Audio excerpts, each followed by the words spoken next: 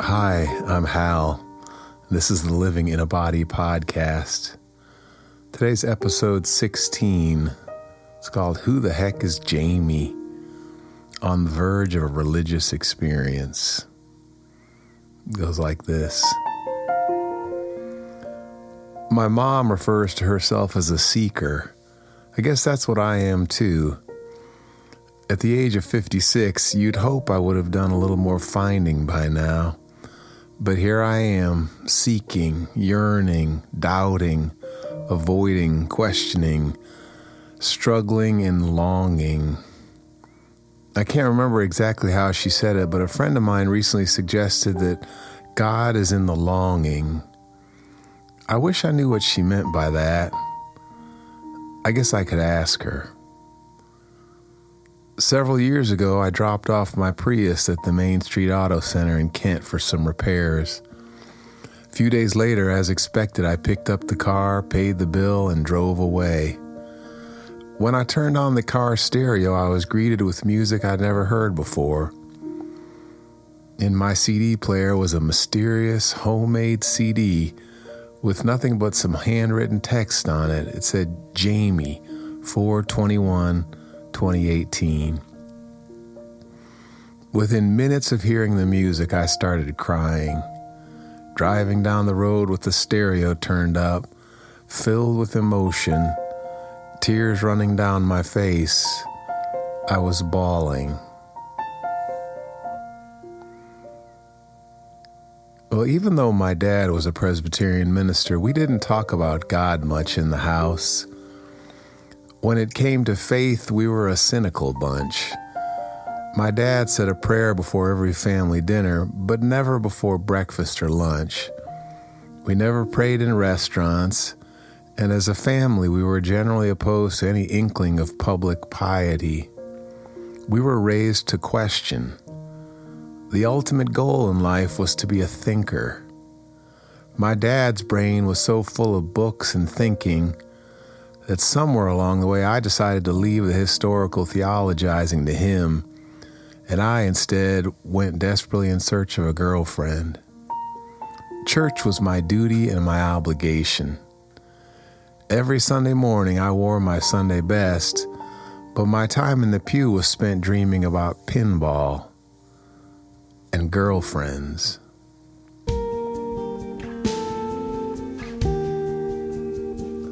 The music I heard on that CD broke through the analytical part of my brain. The trance pop melodies sung by soulful female voices shook my doubt and made me grieve for a simpler faith. The power drums and the huge bass broke me down from my high tower of intellect. Though my resistance to Christian praise music is deep-rooted, these songs were calling me to the altar. Track after track revealed the pain of my having spent years trying to figure out who God is. The combination of the song lyrics and the live congregational singing brought forth my longing for religious community. As I drove, I put my heart and my hands in the air in an act of surrender. I remember driving along Wyoga Lake Road in Stowe in tears and being on the verge of a religious experience, desperately wanting to let go, but still holding on. I kept that CD in my car for 6 weeks. Every time I pressed play, I would almost instantly start weeping.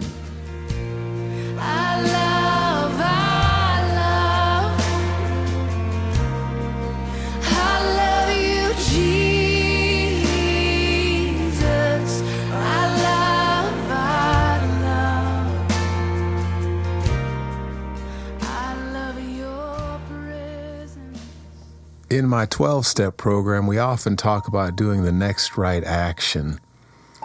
At some point, it occurred to me that the next right action was to return to the Main Street Auto Center and give the disc back to the rightful owner. After I made my own copy, I approached the shop with the Jamie CD in hand. I remember feeling shy and a little bit embarrassed. I had a feeling that the return of this CD would be a bit outside the norm for these grease-covered mechanics. But I knew I was doing the right thing. I walked in, waited in line, and then explained what happened. I apologized that it had taken so long for me to return. As I handed the CD to the shop owner, he made it very clear, our mechanics would never put a CD in the stereo of a customer's car. That's against our policy. It's not our CD. Our guys wouldn't do that. He put the disc back in my hand, and I returned to my car dumbfounded. What? How could this be? Suddenly, my understanding of the world turned upside down. Then how the heck did this CD get in my car? Who put it there? This is crazy. To this day, I have no idea where that CD came from. Months later, I made one more attempt to figure it out. I saw Hallie's high school friend Jamie walking in downtown Kent. We hadn't really spoken in years, but I stopped her on the street and asked her to sit down for the whole story. She laughed and thanked me for asking, but she assured me that the Jamie CD was not hers. I'm still bewildered. When I started writing this post, I went in search of the disc. I'm glad to say that I found it still living in the CD player of my car. I rarely drive these days. With the help of Spotify and Shazam, I've learned that the songs on the CD are mostly tracks from a live worship album called Here Is Love. The singers, Jen Johnson, Kim Walker-Smith, and Leah Mari, are part of the worship team at Bethel Church in Redding, California. This morning, as I traveled a slow wheelchair journey back and forth from my kitchen to the grill on my front porch, I listened to the songs on Spotify, and they gave me some comfort. As I soaked in the music, I felt a kind of sad, quiet contentment. It was as though I was making peace with the grief and the loss in my body and in my home. My thinking slowed way down, and I teared up a couple times. Recently, more than ever, I've been brought to my knees. Rendered ever more helpless, it seems that the spiritual solution is going to be my best option. Over and over again, I learned that the things I've tried in the past don't solve the problem. 20 million views on a TikTok video won't bring me closer to God.